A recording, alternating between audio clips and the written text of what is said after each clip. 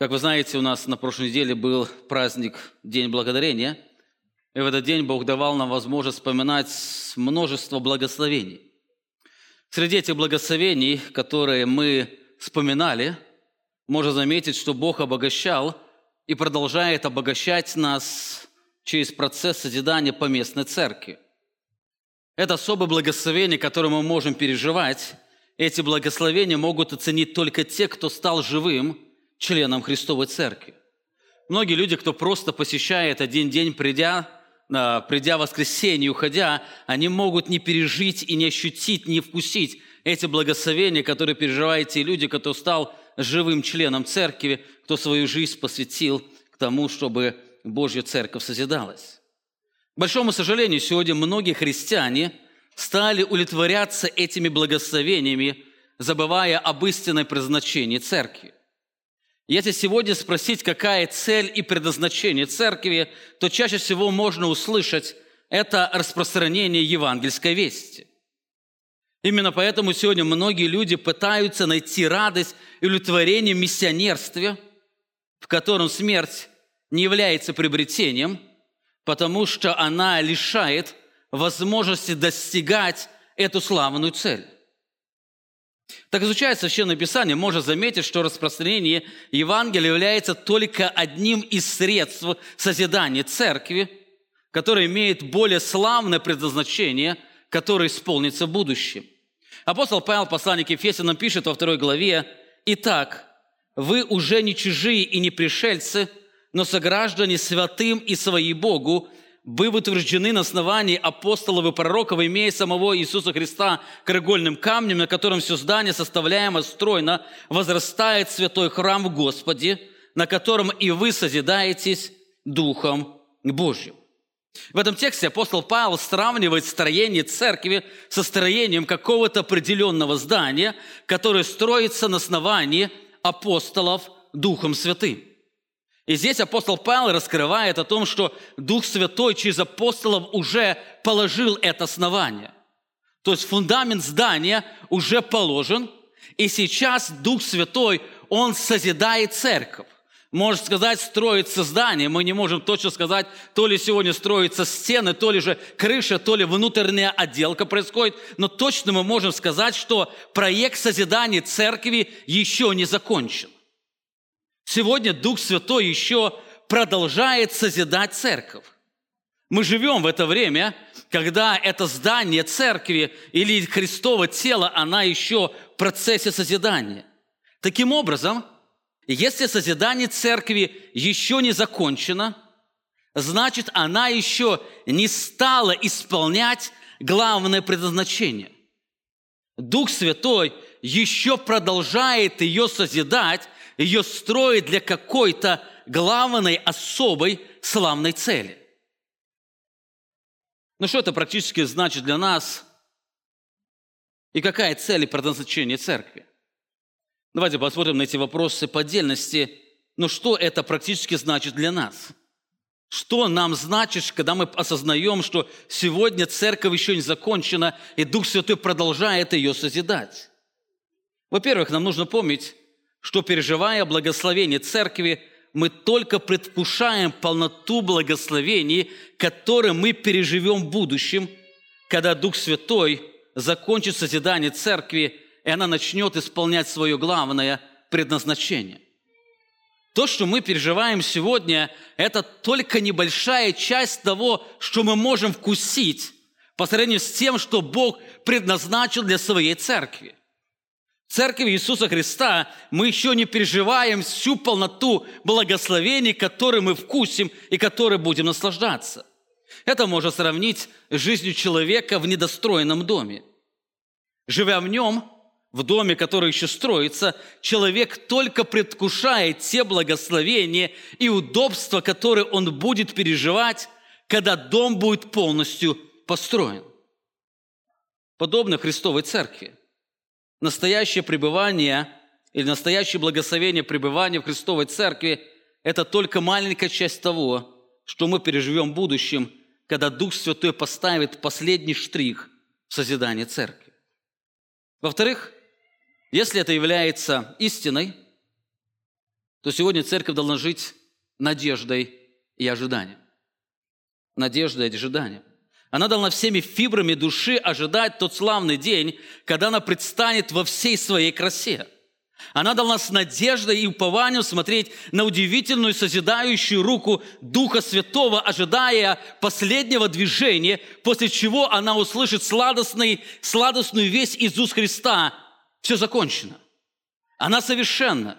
В ней нет пятна и порока, но она свята, непорочна, безупречна и несравненна. Именно в этот момент церковь переживет полноту радости и счастья. Апостол Павел пишет в послании Ефесянам, что сегодня Дух Святой или Христос через действие Духа Святого, Он освящает свою церковь, Он ее приготовляет к этому славному дню, и мы живем надеждой, когда наступит этот славный день, который ожидает вся вселенная, о чем апостол Павел пишет в послании к Римлянам 8 главе. Третье, очень важно, если это действительно так, церковь должна жить надеждой, ожидая этот славный день, то можно сказать, что здесь на земле Дух Святой готовит материал, который по-особому украшает единую вселенскую церковь, которая созидается у Божьего престола. Именно поэтому смерть не разделяет верующего человека с церковью, но наоборот, она навеки соединяет ее с нею.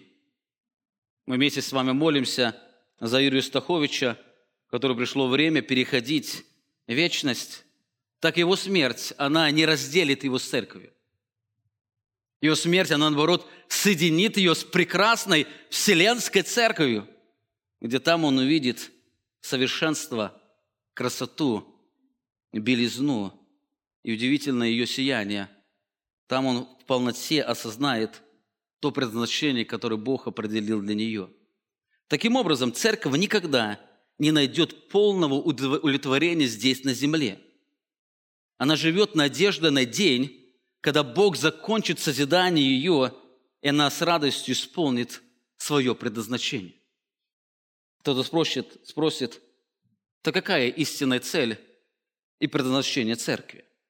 Для чего Дух Святой сегодня созидает славную церковь без пятна и порока? И в Священном Писании мы находим ее главное предназначение – это быть помощницей Христа при Его владычестве. Быть помощницей Христа при Его владычестве. Позвольте мне объяснить немного. Я думаю, это будет немного сложно для многих из вас, поэтому попытайтесь быть более внимательным. Об этом, может, стоит много говорить, но я пытаюсь в нескольких словах изложить эту удивительную истину, которая описывает предназначение церкви. Апостол Павел, размышляя о церкви, часто сравнивает ее с семьей. Точнее, он раскрывает, что отношение Христа и церкви является эталоном отношением между мужем и женой. Не отношением между мужем и женой является эталоном, описывающим отношения Христа и церкви, но наоборот, церковь – это совершенный союз, и он является совершенным образом для созидания семьи. Посмотрите на один из примеров, который пишет апостол Павел в послании к Ефесянам. 5 глава, 22 стих сказано: «Жены, повинуйтесь своим мужьям». И дальше он показывает эталон как Господу, потому что муж есть глава жены, как и Христос, глава церкви, он же и спаситель тела. И дальше говорит: «Но как церковь повинуется Христу, так и жены своим мужьям». Другими словами, апостол Павел призывает женщин или замужних женщин смотреть на церковь, на ее отношение ко Христу для того, чтобы исполнять свои жизни. В 25 стихе сказано: «Мужья, любите своих жен, как и Христос возлюбил церковь и предал себя за нее». Здесь Христос и своей любовью к церкви является эталоном или примером для подражания для мужей. Это не случайное сравнение. Союз Христа и церкви – это совершенный союз между мужем и женой. Именно этот союз помогает нам понять истинное предназначение церкви. В книге «Бытие» Бог раскрывает данное предназначение для семьи, которое отображается также в церкви. 1 глава, 26 стихе сказано: «И сказал Бог, сотворим человека по образу нашему, по подобию нашему, и да владычествуют они над рыбами морскими, и над птицами небесными, и над скотом, и над всей землею, и над всеми гадами, пресмыкающимся по земле. И сотворил Бог человека по образу своему, по образу Божию сотворил его, мужчину и женщину сотворил их». В этом небольшом отрывке я хотел бы отметить 3 очень важных истины, которые здесь раскрывает нам пророк Моисей. Во-первых, здесь сказано, мы видим, что Бог осуществляет владычество не один. Он владыка, и у него есть совет, он говорит: «Сотворим человека». Они принимают какое-то решение, и он не один творит, но с кем-то. И из Евангелия последующего мы знаем, что в творении участвовал Иисус Христос, потому что им все создано, что на земле и на небе. И также в творении участвовал Дух Святой, который еще в самом начале, он носился над водою, созидая это творение. Бог владыка, и он владычествует не один, у него есть помощники. Во-вторых, Бог говорит или планирует создать человека по образу своему, для одной цели, чтобы он отображал его владычество. Заметьте, сказано: «Сотворим человека по образу нашему». Для чего? «И да владычествует он над всем этим творением». Бог является владыкой, и он решает сотворить человека для того, чтобы он отображал его славу во владычестве. Человек стал владыкой Божьего творения, находясь под владычеством Бога Отца или Троицы. И в 26 стихе сказано, что Бог закончил свое творение или свой замысел, Он сотворил человека. Так этот стих раскрывает, что слава Божья во владычестве, она очень ярко выражается в едином союзе между мужчиной и женщиной. Заметьте, здесь сказано: «И сотворил Бог одного человека». И дальше он подразумевает, этот человек, который будет отображать его образ во владычестве, и говорит, он сотворил мужчину и женщину. Он сотворил их. Он сотворил этого человека, который будет отображать его образ во владычестве, и этим человеком является союз мужчины и женщины. Во 2 главе Дух Святой через Моисея более подробно описывает данный элемент. Когда Бог сотворил мужчину, Он передал ему владычество над творением.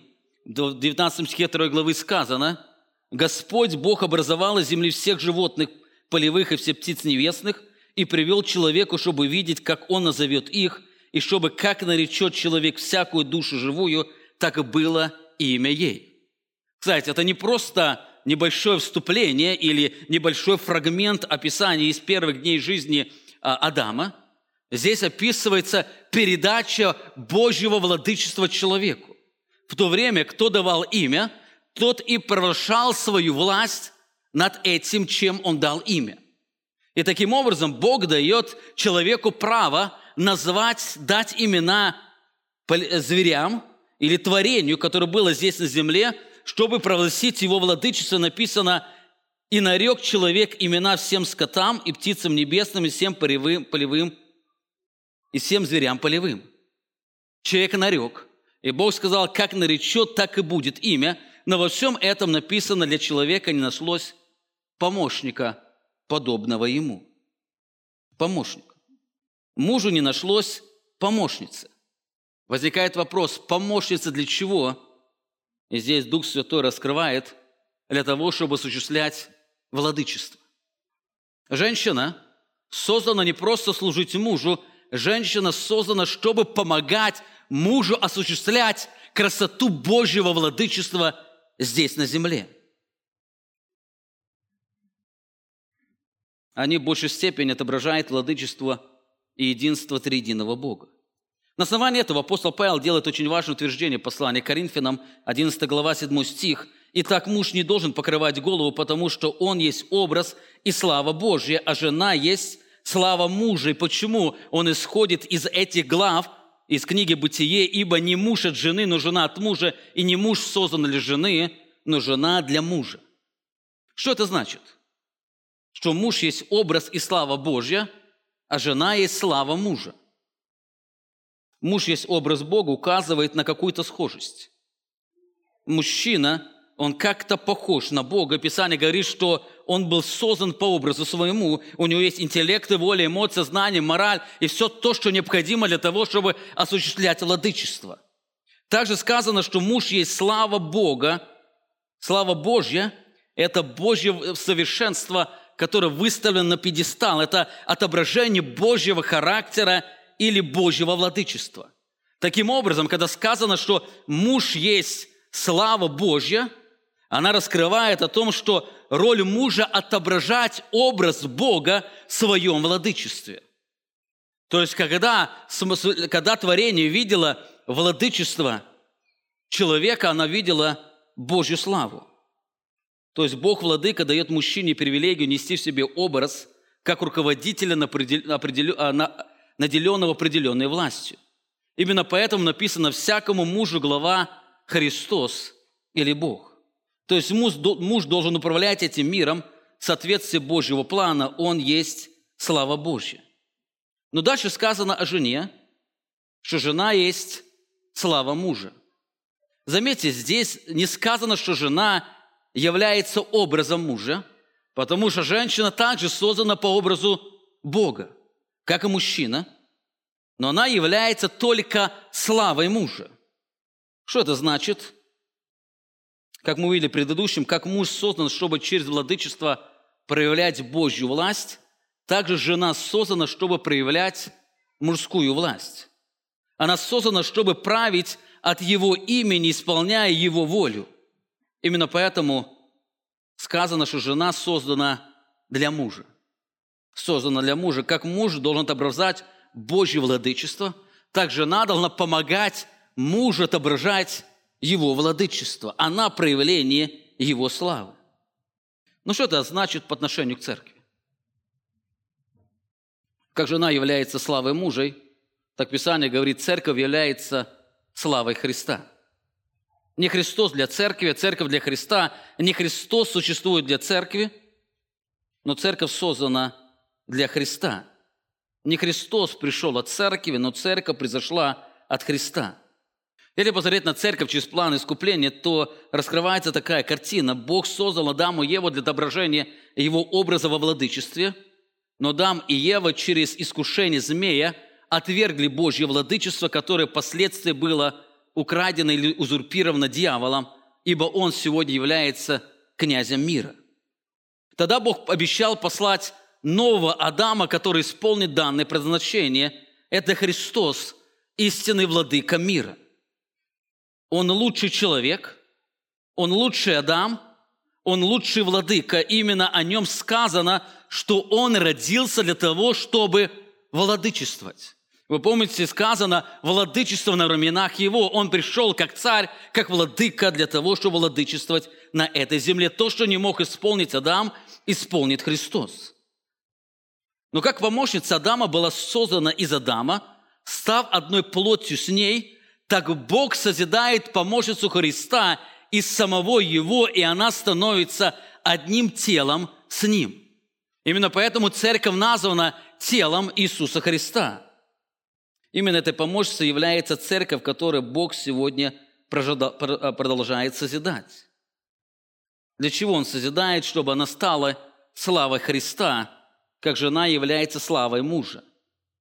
Это совершенный союз Христа и церкви является ярким отображением Божьей славы во владычестве. Именно в тот момент исполнятся слова апостола Павла, когда церковь она будет полностью создана, написано, что церковь будет во всем повиноваться Христу. Или вы сегодня читаете слова «жены, повинуйтесь мужьям, как и церковь повинуется Христу», то очень многих людей возникает вопрос, но церковь на земле не всегда повинуется Христу. Многие церкви, они пренебрегают волей Христа. Но когда апостол Павел пишет эти слова, он видит взором надежды и веры это истинное предназначение церкви. Это славная церковь, которая стоит у Божьего престола. Именно эта церковь, она является чисто непорочной, и она в точности исполняет свое предназначение. Она во всем повинуется Христу, то есть она является отражением славы самого Иисуса Христа. Это, кстати, ярко видно в описании брака Анса. 19 глава послания книги Откровения сказано, И услышал я голос многочисленного народа, как бы шум вод многих, как бы голос громов сильных, говорящих «Аллилуйя». Слово «Аллилуйя» означает «прославьте Бога». Прославьте Бога. Почему? «Ибо воцарился Господь, Бог Вседержитель». Здесь сказано об Иисусе Христе. Он воцарился. И дальше сказано «возрадуемся и возвеселимся, и воздадим Ему славу». Вот это выражение «возрадуемся, возвеселимся, воздадим Ему славу» можно также сказать одним словом «Аллилуйя». Аллилуйя. Почему? Потому что наступил брак Анса, и жена его приготовила себя. Здесь удивительный параллелизм. Воцарился Господь Вседержитель, и наступил брак Анса. Это одно событие. Это одно событие, и оно является причиной радости. Иисус Христос стал царем в Божьем Царстве, и Он не просто один, но и помощница уже была приготовлена, и наступил этот брак, это удивительное соединение, в котором они вместе приходят в это царство и царствуют здесь, на этой земле. Именно поэтому о церкви сказано, что она будет царствовать здесь на земле, она будет царствовать 1000 лет, она будет сидеть на престолах, она будет судить ангелов, она будет священно действовать и так далее. Это главное предназначение церкви. Таким образом, главное предназначение – это быть помощницей Христа во владычестве над этим миром. Именно в тот момент церковь Иисуса Христа переживет радость исполнения Божьего замысла. Это особая жизнь, это жизнь надежды, ожидания этого времени, когда церковь может во всей своей красоте предстать перед Богом, и она может во всей красоте исполнить свое предназначение. К сожалению, сегодня многие церкви стремятся к владычеству только без Христа и в другом царстве. Во все времена церковь, она стремилась к владычеству, забывая, что она помощница Христу и будет владычествовать только в Христовом Царстве. Эти церкви, как непослушные и неверные жены, пытающиеся утвердить свою собственную власть. Итак, это только вступление к нашему изучаемому тексту. Сегодня, продолжая исследовать Евангелие от Луки, мы подошли к событию, где описывается удивительное избрание тех, кто станет основанием церкви. Те, кто станет фундаментом, на который Христос будет строить церковь. Христос сказал когда-то Петру: «Ты, Петр, на чем камне я создам церковь мою, и врата ада не одолеют ее». Я не знаю, понял ли Петр в то время эти слова, но они раскрывают его уникальную роль в созидании чудного творения. Апостол Павел, подтверждая эти слова, раскрывает, что Дух Святой созидает церковь на основании апостолов. Ефесянам 2 глава, 19 стих сказано: «Итак, вы уже не чужие, не пришельцы, но сограждане святым и свои Богу, быв утверждены». Это законченное действие на основании апостолов и пророков, имея самого Иисуса Христа краеугольным камнем. Вы были утверждены на основании апостолов и пророков. Таким образом, во время земного служения Христос не только обеспечивает дорогу в потерянный рай, где Адам потерял владычество, и там, где он будет истинным владыкой, но также он подготавливает группу людей к удивительному проекту созидания церкви. Он сказал, что создаст церковь свою. Так именно во время земного служения он начинает готовить или закладывать фундамент, образно говоря, этого удивительного здания к его церкви, которая станет его помощницей. Так, одним из важных событий было избрание 12 апостолов. Это были 12 простых человек, которые перевернули весь мир. Их почитают столбами евангельской церкви. Кто они? Кто это 12 человек? К сожалению, сегодня многие христиане мало знают о них. Они много знают о столпах реформации, как о Лютере, о Кальвине, о Цвингле и других. Они много знают о столпах современного евангельского движения Павлова, современных Макартура, Мот Пайпера, Коломийцева и других, но мало знают тех, кто был избран Богом, чтобы стать основанием церкви. Поэтому люди много изучают учение реформаторов или отцов церкви, но часто игнорируют учением апостолов Христа. Так нам нужно помнить, что на основании этих апостолов сегодня существует Христова Церковь. Их роль настолько значима и уникальна, что Бог навеки увековечил их имена. Каждый верующий человек, подходя к небесному Иерусалиму, он вспомнит имена этих людей. Как писал Джон Буньян, описывая образное выражение смерти, когда человек выходит из реки смерти и подходит к небесному Иерусалиму, первое, с чем он столкнется, он вспомнит имена этих 12 людей. Именно это произошло с апостолом Иоанном, когда он увидел небесный Иерусалим. Посмотрите, небольшой фрагмент. Откровение, 21 глава, сказано: «Стены города имеют 12 оснований, и на них имена 12 апостолов Анца». На них имена 12 апостолов Анца. Их имена, они навеки увековечены на этой стене. Вы не можете войти в город, чтобы не заметить, и заметьте, как они являются основанием церкви, так они находят, их имена записаны в основании этого небесного удивительного Иерусалима. Кто это 12 апостолов? В чем их значимость? Почему их имена увековечены навеки? Именно об этом мы с вами будем говорить на протяжении нескольких дней, изучая следующие стихи. Мы попытаемся, насколько возможно, посмотреть на каждого из них в отдельности, чтобы обогатиться красотою Божьего избрания.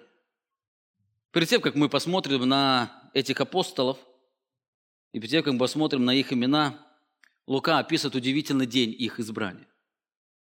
Лука 6 глава, 12 стих сказано: «В те дни зашел он на гору помолиться, и пробыв всю ночь в молитве к Богу. Когда же настал день, призвал учеников своих и избрал из них 12, которых наименовал апостолами». В те дни. Вначале Лука описывает на время избрания 12 апостолов.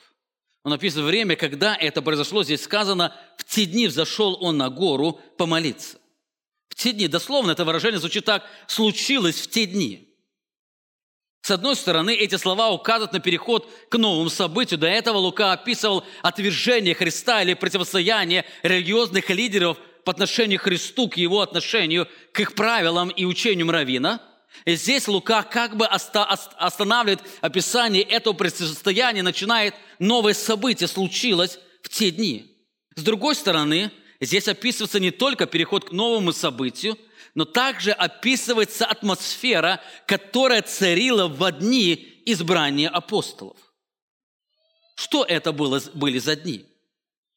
Из предыдущего повествования мы узнаем, что это было время, когда конфронтация между Христом и религиозными лидерами, она достигла своей апогеи.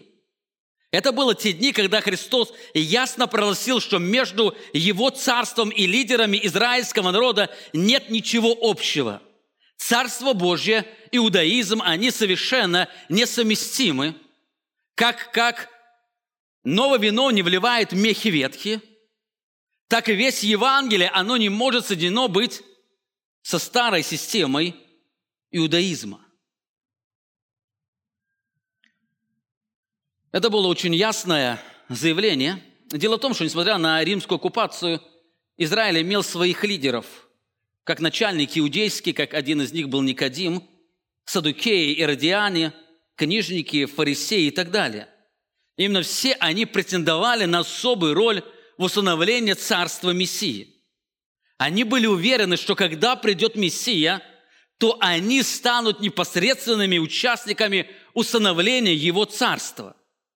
Другими словами, каждая из этих групп претендовала на то, что именно они станут апостолами Мессии. Они станут Его представителями, они станут теми, на кого Он будет опираться. Они думали, что они станут этим основанием Царства Божьего. Многие группировки, как фарисеи, саддукеи, иродиане, они враждебно относились друг к другу. Между ними была конкуренция за значимость и за власть. Каждый из них пытался убедить народ в уникальности их роли. Каждый из них пытался убедить, что именно их партия или их программа, она будет больше способствовать установлению Божьего Царства. Но когда пришел истинный Мессия, произошло то, что никто не ожидал. Евангелист Иоанн раскрывает, что в начале служения Христос атакует храм, который находится под руководством саддукеев. Большая часть из них это были священники и первосвященники. Он атакует, он бросает им вызов, раскрывая, что между их храмовым служением и Божьим Царством нет ничего общего. Потом на протяжении служения Христос атакует фарисеев и иродиан. Это приводит к сильнейшему противостоянию. Вражда настолько возрастает, что эти две враждующие группировки, фарисеи и иродиане, они объединяются ради Христа, чтобы убить Его. Евангелист Марк пишет, в 3 главе: «Фарисеи, выйдя, немедленно составили с иродианами совещание против Его, как бы погубить Его». Подумайте, что фарисеи делают с иродианами? Что у них общего фарисеи? Они придерживались учения раввина, пытаясь его тщательно соблюдать. Иродиане – это были последователи Ирода. Они пытались как-то утвердить, укоренить его власть. Ирода, который был идумей, который был противен израильскому народу, между иродианами и фарисеями была сильнейшая вражда. Но вдруг в один момент они объединяются. Что эти две группы могло объединить? Это желание избавиться от Царя Божьего Царства. Это желание избавиться. Эти две группы были отвержены Христом, как те, кто мог стать основанием грядущего царства. Через некоторое время мы увидим, что к ним присоединяются саддукеи, которые также искали предлога избавиться от Христа. Таким образом, это прошло в те дни, когда религиозные лидеры, получив достаточное доказательство мессианства Иисуса, осознанно отвергли Его как Мессию. Евангелист Иоанн пишет: «Пришел к своим, а свои Его не приняли». Таким образом, то, что Христос не выбрал апостолов из числа книжников, фарисеев, саддукеев и раввинов, было порушением полного суждения всей их религиозной системы. Через их отвержение Христос провозгласил, что ни они, ни вся их система не наследуют грядущее Божье Царство. Вы помните, когда-то Христос сказал народу: если ваша праведность не произойдет праведности книжников, фарисеев, то вы не войдете в Царство Божие. Христос сказал Никодиму, одному из фарисеев и начальников иудейских: если ты не родишься свыше, то не войдешь в Царство Божие. Вся их система, она была узурпирована. И хотя там она была богоцентрична, она была более праведна, люди стремились к какой-то определенной праведности, в сущности, она была узурпирована, и там не было места Божьему Царству. Итак, вначале Лука указывает на время избрания 12 апостолов. Это время было противостояние лидеров Израиля со Христом. Это примерно произошло за год или 1,5 года до Его смерти. Уже Христос ближе приближается к смерти, он понимает, что ему осталось примерно год служения. Он избирает этих 12 апостолов, которые станут этим фундаментом, основанием чудесного создания церкви, которая станет помощницей в Его Царстве. После этого Лука описывает подготовку Христа к этому важному моменту. Он описывает подготовку к избранию. Написано: в те дни взошел он на гору помолиться и пробыл всю ночь в молитве к Богу. Так, после очередного противостояния с религиозными лидерами, когда его хотели убить, Христос один уходит на гору для того, чтобы помолиться Богу. Мы не знаем, на какую конкретную гору пошел Христос. Если это имело значение, Господь бы нам сказал, но здесь не сказано. В окрестностях Галилеи было много разных гор, поэтому ему было из чего выбрать. Так мы видим, Христос один идет на гору.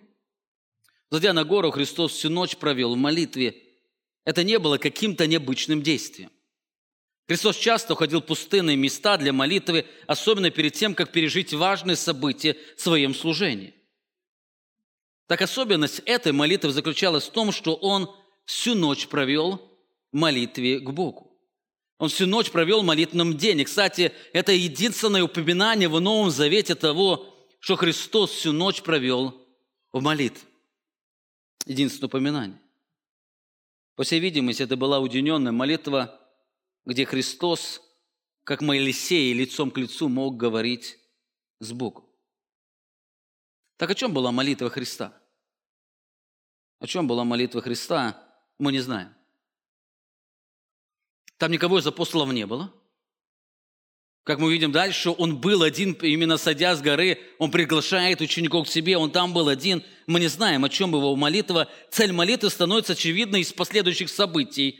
Наступало время избрания и 12 апостолов, которые должны стать основанием чудесного Божьего творения, то есть церкви.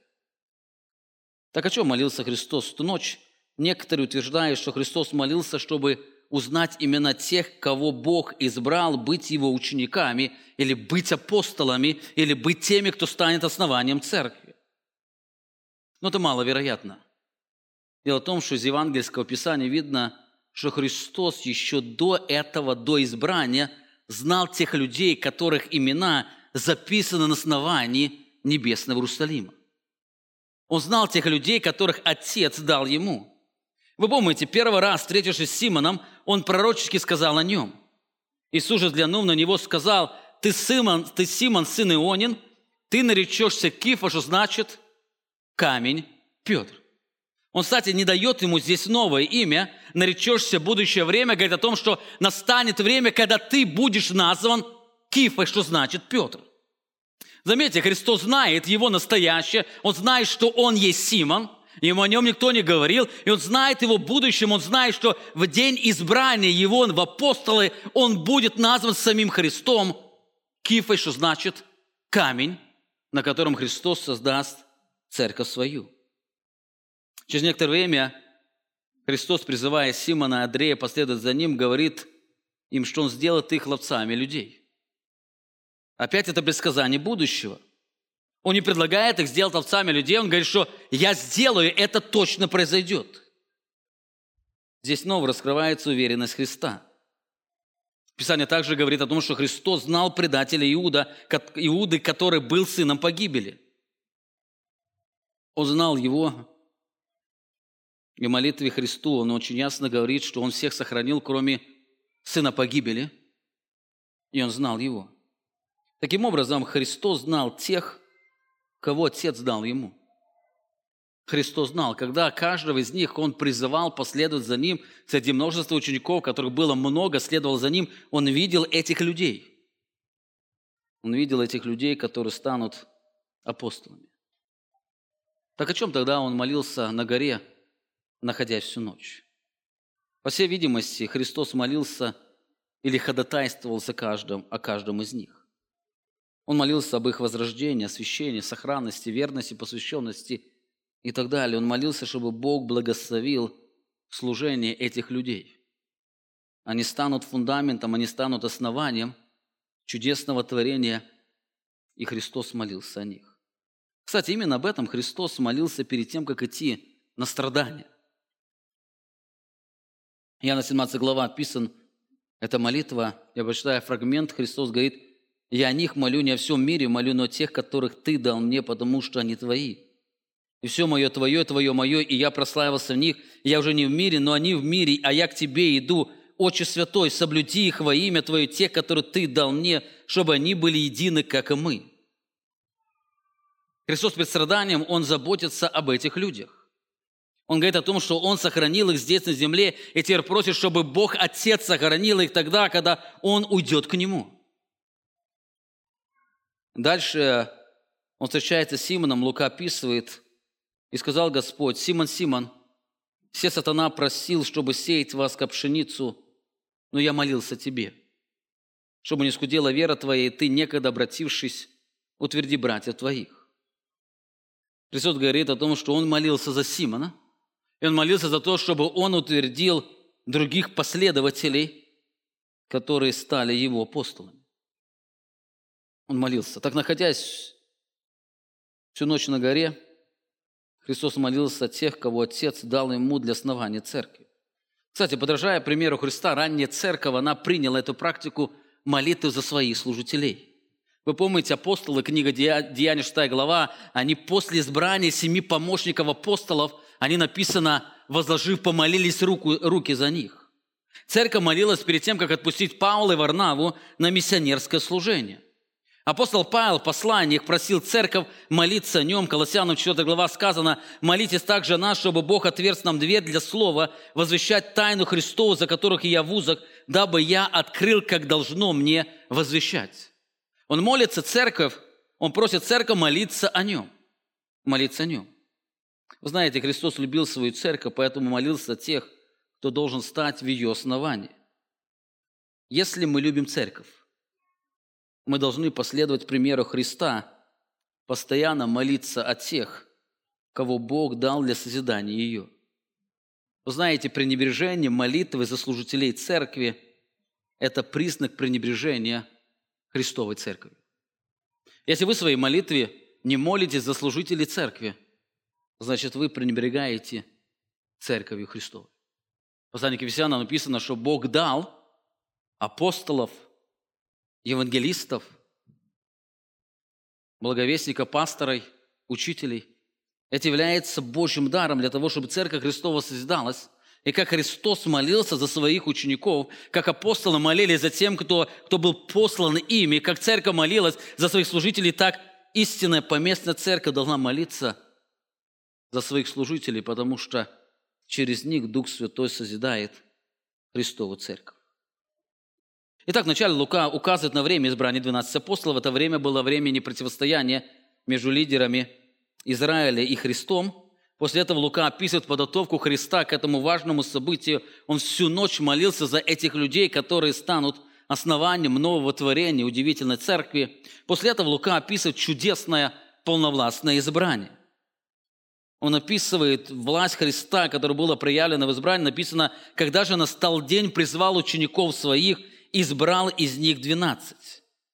Лука указывает, что Христос после молитвы приглашает множество учеников к себе. Написано: когда настал день, Он призвал учеников своих.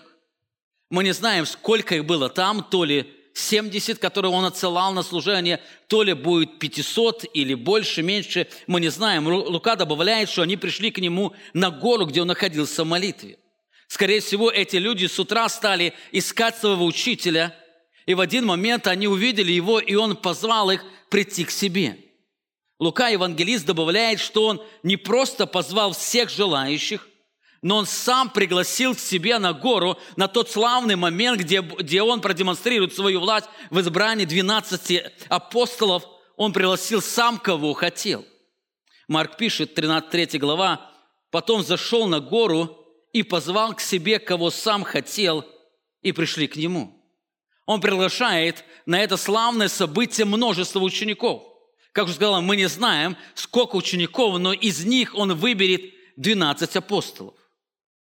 Когда они подошли, то он из них выбирает себе 12, которых назвал апостолами. Средний залог глагола «избрал» раскрывает, что Христос по своему желанию избирает их для себя. Он избирает для себя, чтобы они стали Его представителями, они стали основанием именно Его церкви, которую Он созидает, которая является телом Его, которое дополняет Его полноту. Он избрал для себя, это был Его выбор. Из других Евангелий мы узнаем, что этот выбор был продиктован выбором Бога Отца. Отец избирает этих людей для Него, и Он, повинуясь воле Отца, потому что Его воля есть воля творить волю пославшего Отца, поэтому Его избрание – это и есть исполнение воли Отца Небесного. Он избрал, кого хотел. Избрал из них 12. Так почему Христос избрал именно этих людей? Почему избрал этих 12 людей? Что в них было особенного? У нас нет времени подробно говорить, когда будем на каждого из них смотреть, мы увидим эту реальность. Я хотел бы отметить несколько деталей. Во-первых, Он избрал их не по причине духовного понимания. На протяжении служения они часто были духовно слепыми и глухими, о чем мы говорили в прошлое воскресенье. Христос неоднократно упрекал их за то, что они не разумеют сказанного им слов. Вы помните, он неоднократно говорил: как вы не разумеете? Неужели вы не понимаете? Сколько можно вам говорить, объяснять, но они не понимали сказанным его слов. Они понимали только тогда, когда Бог в своей благодати прочищал их духовные уши, но также они были такими же глухими, как остальной народ. Он избрал их не по причине духовного понимания. Более того, Христос избрал их не по причине смирения. Вы помните, да, на протяжении всего служения они часто боролись за первенство. Некоторые из них тайно просили у Христа сесть по правую или по левую сторону. Даже находясь на последней вечере, они спорили там, кто из них должен почитаться большим. Они хотели построить свою иерархическую лестницу, кто из них больше, кто меньше, а кто последний должен им служить. Они были похожи на общество людей, которые искали возвышение за счет других.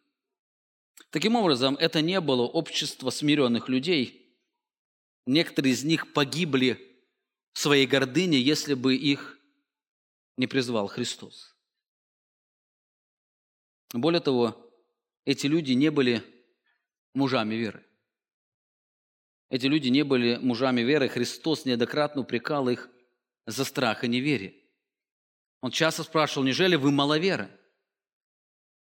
Марк заканчивает Евангелие, сказано: наконец явился самим 11 возлежавшим на вечере, написано: и упрекал их за неверие и жестокосердие, что, увидевшим его воскресшего, не поверили. Он упрекал их за неверие и жестокосердие. Они были похожи на тот народ, который их окружал. Более того, эти люди не были верными до конца и до конца преданными Христу. Христос знал, что в трудный момент они абсолютно все его оставят. Он знал. Он им об этом говорил, они в своей гордости говорили: нет, если кто-то ставит, то не я. Об этом говорил Петр, и говорили другие ученики. Они были самоуверены в себе, но когда пришло время ареста Христа, то все, оставив его, бежали. Все, абсолютно все оставили его. И те, кто проявлял больше веры, как мы увидим, как Андрей, и те, кто проявлял больше пессимизма, как Фома, они абсолютно все оставили его. Смотря на все это, возникает вопрос: почему именно этих людей избрал Христос? Подумайте, кому нужны люди без духовного понимания, смирения, веры и верности и так далее? Ответ мы находим в послании к Коринфянам. Апостол Павел пишет в 1 главе: «Посмотрите, братья, кто вы призванные.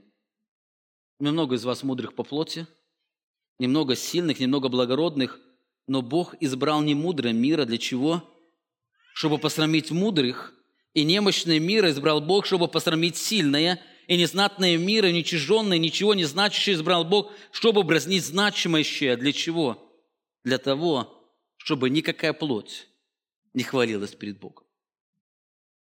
Вы знаете, настанет время, когда сами люди, окружающие религиозные люди, они будут смотреть на этих людей и говорить: это же простые люди. Откуда у них эта смелость? Откуда у них это упование? Откуда у них это знание? Откуда у них эта способность провозглашать, жить, наслаждаться, радоваться? Откуда это у них? И ответ, разумеется, не от их плоти. Они не были смиренными. Они не были знающими.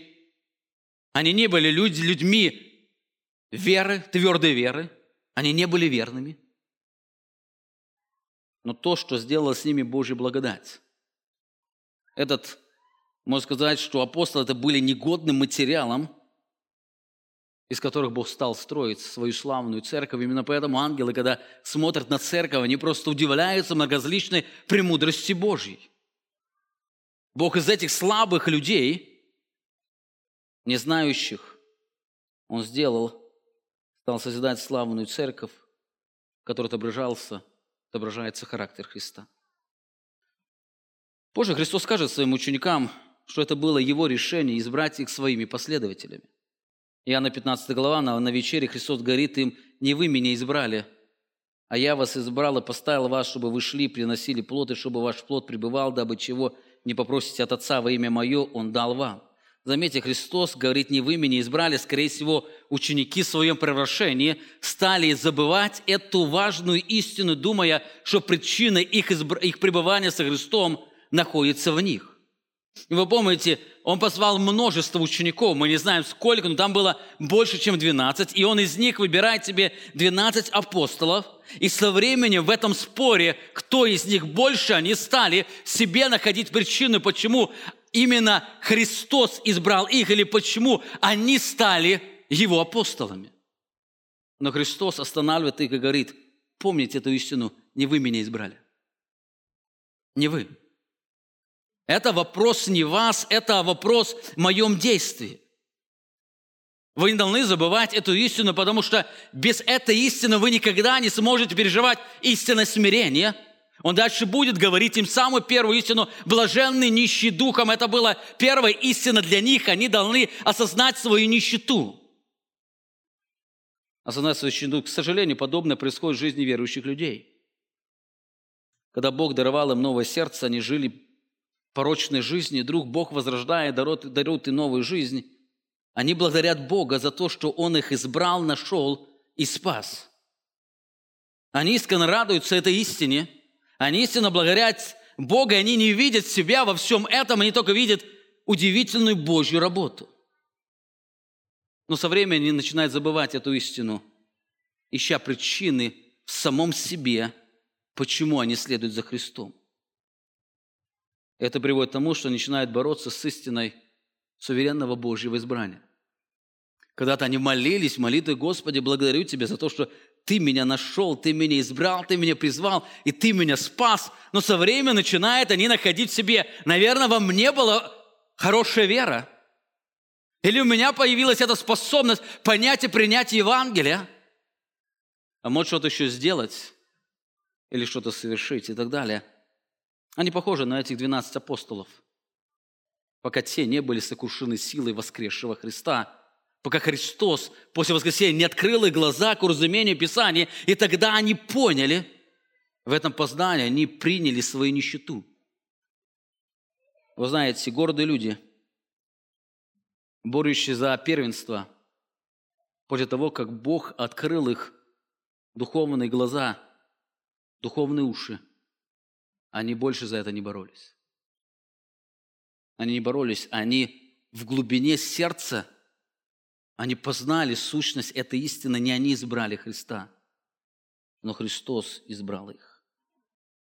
Итак, мы видим, что Бог избирает 12 апостолов, которых Он впоследствии назовет младенцами, не имеющими никакой ценности в этом мире.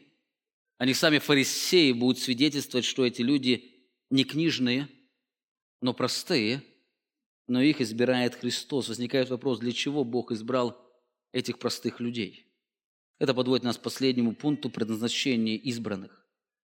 Написано, когда же настал день, призвал учеников своих, избрал из них 12, которых и номиновал апостолами. У него было множество учеников, но эти ученики, 12, отличалось тем, что он назвал их апостолами. Слово «апостол» является греческим словом, которое обозначает официального представителя, наделенного властью.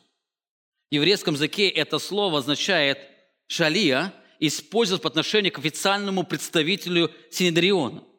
Синедрион – это был группа людей из 70 человек, которые правили Израилем. Они обладали большой властью и огромным авторитетом. Так часто Синедрион отправлял какого-то представителя в какой-то город для решения каких-то спорных вопросов то ли о законе, то ли о религиозной практике. Именно этих людей называли шалия, что по-гречески означает «это апостол». Это апостол.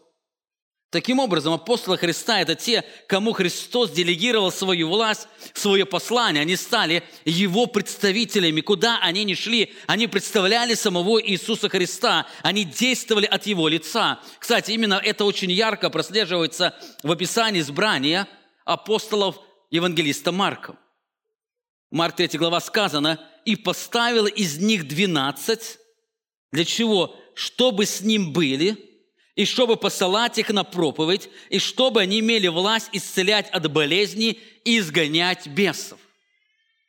Заметьте, здесь Марк раскрывает 3 предназначения апостолов. Это всегда быть с ним, и они на протяжении последнего года или 1,5 года, они постоянно пребывали с ними, и Христос большую часть времени уже проповедовал не окружающим людям, но Он проповедовал самим этим 12 апостолам. Их была цель нести истину. Христос неоднократно их посылал по различным городам для того, чтобы они провозглашали эту весть Евангелия, и они обладали Его властью. Они точно как и Он исцеляли больных, изгоняли бесов.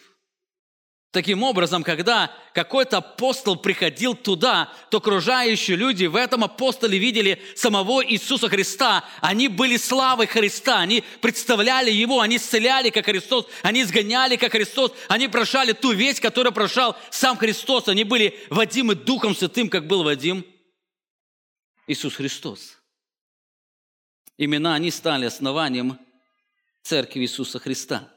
Апостол Павел говорит, что им была открыта тайна, которой сегодня живет Церковь Иисуса Христа. В послании Ефесянам 3 главе сказано, которая не была возвещена прежним поколением сынов человеческих, как и ныне открыта святым апостолом Его и пророком Духом Святым. Она открыта святым или отделенным апостолом, выбранным апостолом, это апостолом Христа. И она была открыта Духом Святым. Именно эта тайна на сегодня служит этим основанием, на котором сегодня созидается церковь. Как уже говорила, их роль настолько значима, что их имена навеки увековечены на небесах. Именно имена простых, незнатных людей использовал Бог, чтобы возвеличить свою силу и премудрость. Их Бог по-особому будет использовать в тысячелетнем царстве, когда придет царствовать на эту землю. Они будут представителями в управлении 12 колен Израиля. Христос говорил им об этом во время пасхальной последней вечери. Он даровал им особое обетование. 22 глава Луки, 29 стих. «И я завещаю вам царство, я завещаю вам, как завещал мне Отец мой, царство. Да едите, пьете за трапезу в моем царстве моем, и сядете на престолах судить 12 колен Израилевых». Они сядут на престоле, как Христос будет сидеть на престоле в этом царстве. Они также будут осуществлять это правление, они будут судить, они будут править, они будут представителями Христа для того, чтобы осуществлять правление израильским народом. Как я уже говорил, сегодня мы живем во время созидания церкви, поэтому мы живем надеждой, когда сможем вкусить полноту благословения церкви. Любить церковь невозможно без ожидания данного дня. Сегодня мы только предвкушаем благословение, но настанет день, когда мы по-особому познаем Божью благодать, данную нам через этих простых, несовершенных людей. Сегодня мы только очами веры взираем на тот славный день, когда церковь, она исполнит свое предназначение. Сегодня, как я уже говорил, мы являемся этим материалом, который Бог готовит для того, чтобы Его церковь была более славной, прекрасной, непостижимой и несравненной, чтобы она могла способна быть, отображать полноту Его славы, отображать Его силу во владычестве на этой земле. И первый из них были эти апостолы, которых Христос поставил для того, чтобы они стали основанием церкви. Кто они? Кто эти апостолы? Кого избрал Христос быть основанием церкви? И Лука, продолжая, пишет: Симона, которого назвал Петром, и Андрея, брата его, Иакова и Иоанна, Филиппа и Варфоломея, Матфея и Фому, Иакова Алфеева и Симона, прозвана Зелотом, Иуду Иаковлева и Иуду Искариота, который потом сделался предателем. Это 12 удивительных апостолов, удивительных учеников. Это 12, точнее, из них 11. Потом к ним придет добавиться 12, который станет основанием чудесной церкви. Он станет основанием той церкви, на котором сегодня созидается наша поместная церковь. И сегодня мы живем, изучая учение апостолов, это основание, и вкушаем эти благословения, живя верой, ожидая этого славного дня. Аминь. Помолимся. Величественный славный Бог, Ты сегодня даровал нам возможность соприкоснуться с удивительным Словом Твоим. Ты даровал нам сегодня возможность еще раз посмотреть на удивительный Твой замысел в отношении Твоей церкви. Ты сегодня еще созидаешь церковь для того, чтобы она исполнила главное предназначение – быть славой Христа, для того, чтобы выражать удивительную славу Твоего Сына, Его владычестве, Его совершенном, прекрасно непостижимом владычестве, когда все творение будет ликовать, когда каждый на земле исповедует превосходство Твоего владыки, Твоего раба. Особая благодарность Тебе за то, что мы сегодня можем осознавать, что Ты сделал нас частью этого проекта, частью этой церкви. Мы благодарим Тебя за то, что Ты избрал 12 апостолов, которые стали основанием, передали это учение через действие Духа Святого Святого. Слава Тебе за это. Мы просим Тебя, даруй, чтобы наша церковь глубже укреплялась в этом учении.